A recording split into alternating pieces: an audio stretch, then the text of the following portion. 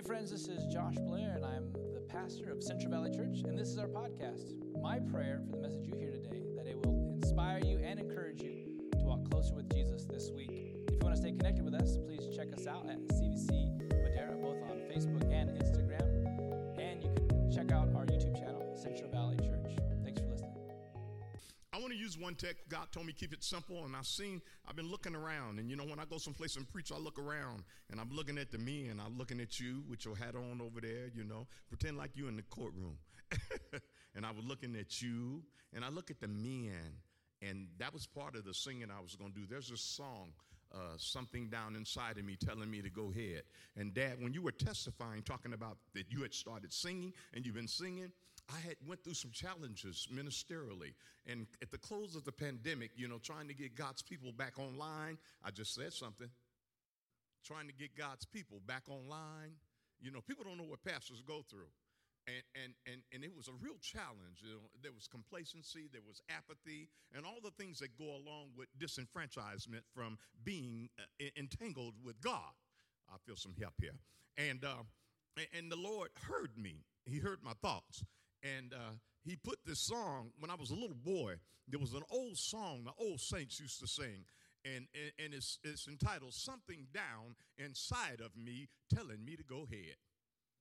And the Lord dropped that song in my spirit, Dad, like the Lord had you singing, and I was walking around not even really being cognizant that the Holy Ghost was feeding me and ministering to me, and it was saying, and I didn't really even know the song, but the song came in, and the Lord gave me the lyrics, and it was something down inside of me telling me to go ahead. Oh, something down inside of me telling me to go ahead. Well, there's something down inside of me telling me to go ahead. Go ahead, go ahead, go ahead. And man, I got a little pep in my step. I quit worrying about who wasn't coming to church, who wasn't doing what they were supposed to do. That I got out of myself. You got to get out of yourself, when it comes to ministry, when it comes to doing the work. And I want to encourage you, Pastor Blair, you're doing a great work. You go ahead. You go ahead. You go ahead. Church is beautiful. You got beautiful following. And I know you got more than this. And you got a wonderful spirit. And I know that God is blessing your church. And I know that God is going to continue to bless you. So I want to use one scripture, Matthew. First Lady, get your Bible. I'm going to have you because it's to your left. Yeah, I got you. Lean to the left, lean to the right. Stand up, sit down, fight, fight, fight. Fighting for Jesus. And I want to thank those that came again. And Matthew, this is a common scripture. Matthew, and I'm going to allude to other ones as I get through the narrative of the sermon. I should call it a sermonette because I know we need to have altar prayer. Oh, glory. I feel the Lord in here. I felt him when I came in here. I said, hallelujah. And all that good stuff. Matthew chapter 16, verse 18. Yeah. And I'm navigating with the different pieces of equipment here. When iPad did what it did, man, I had to get my composition book. I had to go in my file, pull my composition book out to get me some information. Most importante. Yeah. Matthew 16, darling. Read verse 18 for me. Loud and clear.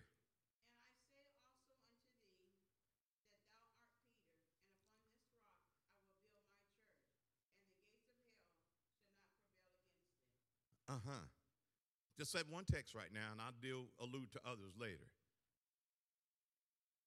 Upon this rock, I'll build my church. This church is built on a rock. I'm going to tell you, all of us is confused and not sure what we want to do and how we want to do it. Stay with Jesus. Amen. Stay with Jesus. The church is built on a rock, y'all. Oh, man, that's heavy duty. I heard an explosion if you didn't. The church is built on a rock. You know how the devil uses people? And they come in church, and some don't come in church, and they got all kinds of thoughts, all kind of aptitudes. Let me define that for you. Inclinations, things that they normally incline to do. But the church is built on a rock. You might have a plan, but God got a greater plan. And his plan is for your life. So I want to spin off that scripture and just leave this for a launching pad, the value of the church. The value of the church. And God began to minister to me about the value of the church. And I was worried about what folk were doing and everything. He said, son, this church is built on the rock. And the value of this church supersedes everything. You don't have to worry about anything. The church was here when we came, and the church is going to be here when we gone. We might as well get with the program. We might as well go ahead on and concede, as they say. You know, we had an election a while back recently here, and folk didn't want to concede. They finally didn't really even concede then. We need to concede. Somebody touch your neighbor and say, concede. And then put a U on it. Concede, you. Give in. Hallelujah to the power of God. Now, you know, one of the things that's wrong, and this is a crazy way to come out of this sermon saying something like that, because there are a lot of things going on in God's church and a lot of things going on with God's people. It's kind of like folk is sitting around waiting for their ship to come in, and they ain't even sent out a canoe. Can I just be real in here? As a pastor, I've been pastoring for 12 years, but I've been in ministry for over 25 years. I was an assistant pastor for 8 years. I've sat in the pulpit for over 25 years. I've seen and I've heard, and I've been rebuked and rebuffed and rebutted. I've turned flips and all the wrong things I've said and done. So, hello, somebody. Are you with me here? So it ain't like, I don't want you to think I'm not a novice. It's not like I don't know what I'm talking about. I had to say that before I said all this. Kind of like waiting for your ship to come in, and you ain't even set out a canoe. And the old mother will say, well, what are you talking about? You don't pay no tithes? Uh-oh. You got more to say than anybody, and at church once a month. Let me leave that alone. That's another story. So we're expecting a whole lot from God, and we're not even understanding the value of the church. If I don't wind up, don't get mad at me. I might go there. I don't know. See what the Holy Ghost say about it. Kind of like waiting for your ship to come in, and you haven't even sent out a canoe. And yes, you've heard it said, you cannot get blood from a turnip. Hallelujah. One of the most famous political speeches in history was made by John F. Kennedy in 1961. His inaugural address, can I preach a little bit, whereby the famous quote was introduced, my fellow Americans, ask not what your country can do for you. I said, ask not what your country can do for you. Ask what can you do for your country. John 3:16, I heard the praise team singing, God is so beautiful. He's so beautiful, he loved the world. John 3:16, one of the most powerful scriptures in the Bible. Gave his only begotten son, that whosoever believeth in him should not perish, but have everlasting life. Most of us familiar with the term, the laws of reciprocity. I think this thing is online. Y'all recording me? Uh-oh, it's evidence. The laws of reciprocity. And I was going to talk about that just for a minute. The background of the word reciprocity can be traced to the Latin, which means reciprocal. Which means logically common sense, reveals to everyone that you get out what you put in. What are you putting in today, church? If you want to be saved, if you really want to know Jesus, put your all into it. Put your heart in it. Ask God to come in and allow him to saturate you internally, whereby it may manifest itself externally. The world is in trouble. We're the salt, and we need to brighten our light. I'm not Tom Bodette, but I tell my parishioners I'm going to leave the light on. It's not Motel 6, but I'm leaving the light on. So it's dark out here. The folk need a beacon. And my sister loves them, what you call them, them towers, on what they call them lighthouses. And she got them all over the place by her house, and I kind of like that. You know, and you know what the lighthouses was used for back in the day. You know, them ships to keep them from running into the rocks. Consider folk in the world to be ships, and they making shipwreck everywhere. They running into rocks, and we need to light up the lighthouse. We need to shine. Our beacon needs to, I feel some help here tonight, you know. And let me get through here, because I got a little ways to go here. So Matthew 6:33 is clear. But seek ye first the kingdom of God. As I stated, I would allude to some more scriptures. And all his righteousness, and all these things shall be added unto you. Now, people attend church for many reasons. All motives are not pure, or should I say conducive to God's will. I'm going somewhere here. Get in the car. However, a watered-down gospel will not suffice. The parishioners I serve, they don't, I tell them all the time, I know you might not agree with everything I say. You probably don't agree with everything Pastor Josh Blair say. And you might not like everything he say, but it's good. It's kind of like back in the day, my dad, when we'd get sick and congested, they had this medication, you know about it, Dad, called 3 6s. And it was called an analgesic. And man, that stuff, you take a teaspoon of that stuff do things to you from the crown of your head to the sole of your feet. And some of the things that the Lord speaking to the man and the woman of God do things to you from the crown of your head to the sole of your feet. But the next morning, you're coughing it all up. You feel better when you apply it and you allow it to work. So pray for them. Pray for them. Allow what they're doing to work. Let me get through here now. So people attend church for many reasons. All motives are not pure, or should I say conducive to God's will. However, a watered-down gospel will not suffice. And I know Pastor Blair ain't got no water in his cup. I know it's wine. Hallelujah. The wine of Jesus. We must tell the truth. We must preach the unadulterated gospel of Jesus Christ. It's the only thing that's going to really save people.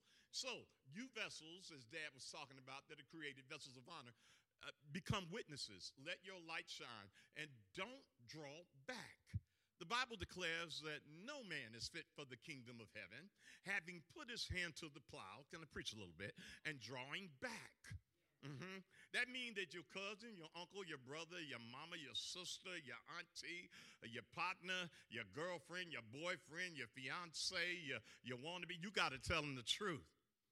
Honey, if you don't stop doing that, you're going to hell. You're going straight to hell, you know. Well, how you know? Because I was on my way and I turned. Thank you, Jesus. We must preach the unadulterated gospel of Jesus Christ, that he came to save, set free, and deliver. 3 words: save, set free, and deliver. I ain't never seen so many people in bondage all the days of my life. I preached a couple of weeks ago at the church. I think it was Sunday before last. And I said, I ain't never seen people driving Mercedes-Benz Maybachs, brand new, custom models, with bank accounts in several banks, and mad, upset, throwing your groceries in the car in the parking lot. What's wrong with these people? Man, I'm living off a fixed income and driving a 15-year-old car in a 1-bedroom house with 1 bathroom. Hallelujah! The joy of the Lord is your strength. Let me leave that alone. That's another story. You know, one cannot just come to worship God when they are in trouble. You can't wait till something happens. Don't wait until you're in trouble. John 4:24 declares that God is a spirit, and they that worship him must worship him in spirit and in truth. God is not a slot machine. When life becomes difficult, the handle is pulled to try and line up the cherries to jackpot us out of our current misfortune. Nor is God a lottery ticket to scratch our way to instant fortune. My God. Hebrews 11:6 declares, but without faith it is impossible to please him. For he that cometh to God must believe that he is, and that he is a rewarder of them that diligently seek him. So my point, when you diligently seek God, you're sending out canoes, and you can expect ships to come in from the north, east, south, and west. And also providences you cannot even imagine. Ephesians 3:20 declares, now unto him that is able to keep, or rather to do exceeding abundantly above all that we ask or think, according to the power that worketh in us. Touch your neighbor and say, what's working in you? Yeah, what's working in you? Come on, really think about what's working in you. Lord have mercy. Ask your neighbor again, what's working in you? Go on, look at him. Look him right in the eye. What's working in you? If there ain't nothing working in you, God is not able. Let me get through this. Hallelujah. We ought to be pulling on God continually. I seen Sister Girl drop to her knees. He's beautiful. I said, I hear you. I said, pulling on God. Scratching and clawing for victory. In other words, Paul stated, I press toward the mark for the prize of the high calling of God in Christ Jesus. Young folk used to ask me, you little people, what's the prize? What's the prize? You know, kid, when you say prize, you get young people's attention. He said, prize. Where is it at? How do I get it? Live right. Live holy. Live saved. Seek the Lord for your Savior. The prize is a life of eternity. There is life after death. I was ministering on the other day. I stopped by a mechanic shop, and they were telling different ones had died. They were calling names. Hey, did you hear so-and-so died? And so-and-so died. You know, people get excited when people die. I do too, but not like that. And so they was passing out names. You know, so-and-so died. So-and-so died. I said, yeah, the Bible declares once is appointed unto all men a time to die. But that's not what you should be worried about. And then after the death, the judgment. I said, where's your soul going to spend eternity? And then I told one of them, I said, let me tell you something else. I said, the wages for sin is death. And man, they got quiet. Everybody's eyes was big. I said, I hate to be the bearer of bad tidings. I said, but the worst scripture in the Bible, I got favorites, but I got one that I really hate. And say, which one, Pastor? Come on, say, which one, Pastor? That one to say, depart from me, ye workers of iniquity. I never knew you. I said, you don't want to hear that. You want to hear him say, well done, thou good and faithful servant. You've been faithful over a few things. Now come on up. I'm going to make you rule over many. I sing a song. What do you want my Lord to say? I want him to say, well done. I'm going to get to a summation here in the next 5 to 10 minutes. But I didn't feel a wind up or a show off in my spirit. So I hope the Lord have spoke to your heart and is speaking to you. Again, I didn't feel a wind up or a howl or a whine. I feel a preach. I press toward the mark for the prize of the high calling of God in Christ Jesus. Romans 10:9. Here it is. Somebody says, whoop, there it is. That if thou shalt confess with thy mouth the Lord Jesus, and shall believe in thine heart that God hath raised him from the dead, thou shalt be saved. That's what it's all about. You know, a lot of folk, my colleagues, we got organists. They play for us, when we preach, Well, I play. I ain't never had one. So when I go somewhere and I preach and they got one, they mess me up. I have to tune them out. I have to not hear them because I'm so used to preaching without it. And I used to want one so bad. And the Lord finally told me one day when I grew up a little bit in ministry, he said, you don't need that. I'm all you need, the anointing. My mother used to always tell me, you don't need no, they didn't know. I just wanted to sound like those other guys. I just wanted to, I wanted to get down too. But the Lord blessed me. I'm still here. And I ain't getting down like that. Hallelujah. Let me get through here. Hallelujah. Thank you, Jesus. So, you'll be saved if you do it Romans 10:9 way. You believe in your heart the Lord raised him from the dead. You'll be saved. We will never be able to beat God giving, church. I'm trying to get out of here now. As many of us have heard the song and impacting lyrics, the more you give, the more he gives to you. Just keep on giving because it's really true that you can't beat God giving. Give God your heart. Give God your time. Give God your tithe. Give God your praise.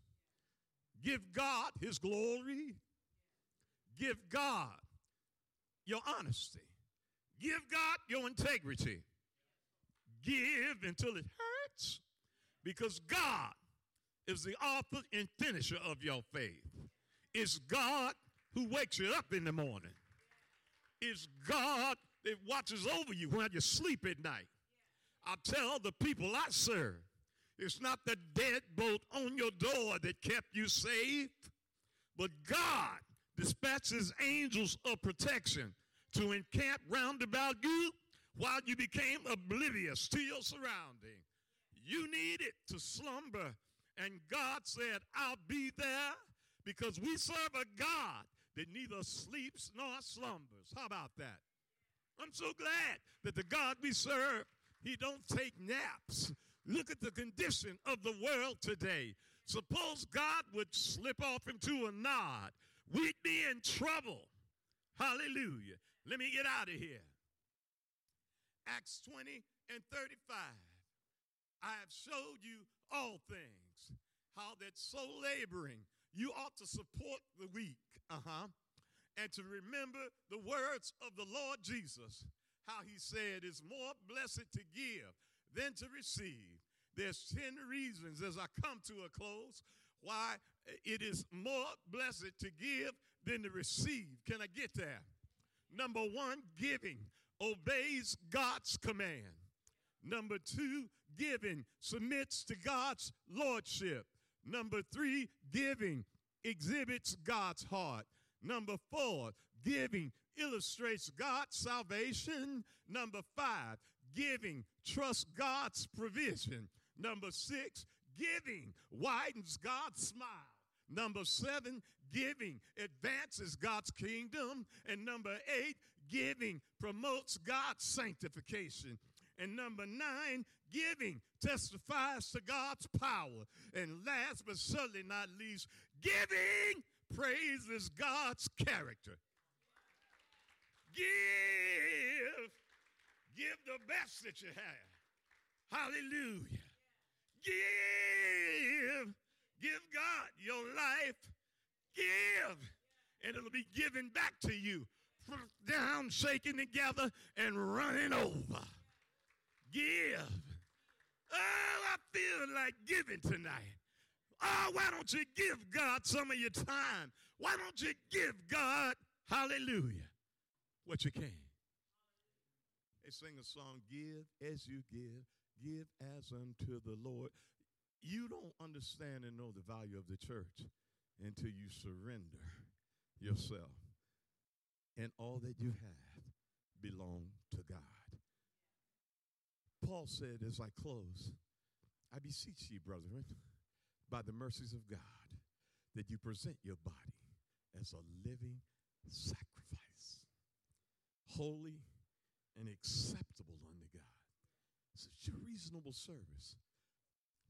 When I was teaching that scripture, folks said, what does that mean, Pastor? It's my reasonable service. You ain't done nothing great. It's only what's expected of you. You could never repay God. You could never repay the Son for what he has done. He went to Calvary, shed his blood. It flowed from Golgotha's hill so that we today could be in a building called a church and have a right to the tree of life. Hallelujah! Hey! That's the only how you're going to get.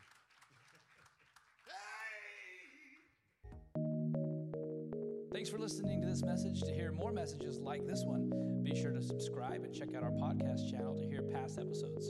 If you like what you're hearing, be sure to rate it and share it with your friends. It helps us out a lot. If you're interested in supporting the ministry of Central Valley Church, go to cvcmadera.churchcenter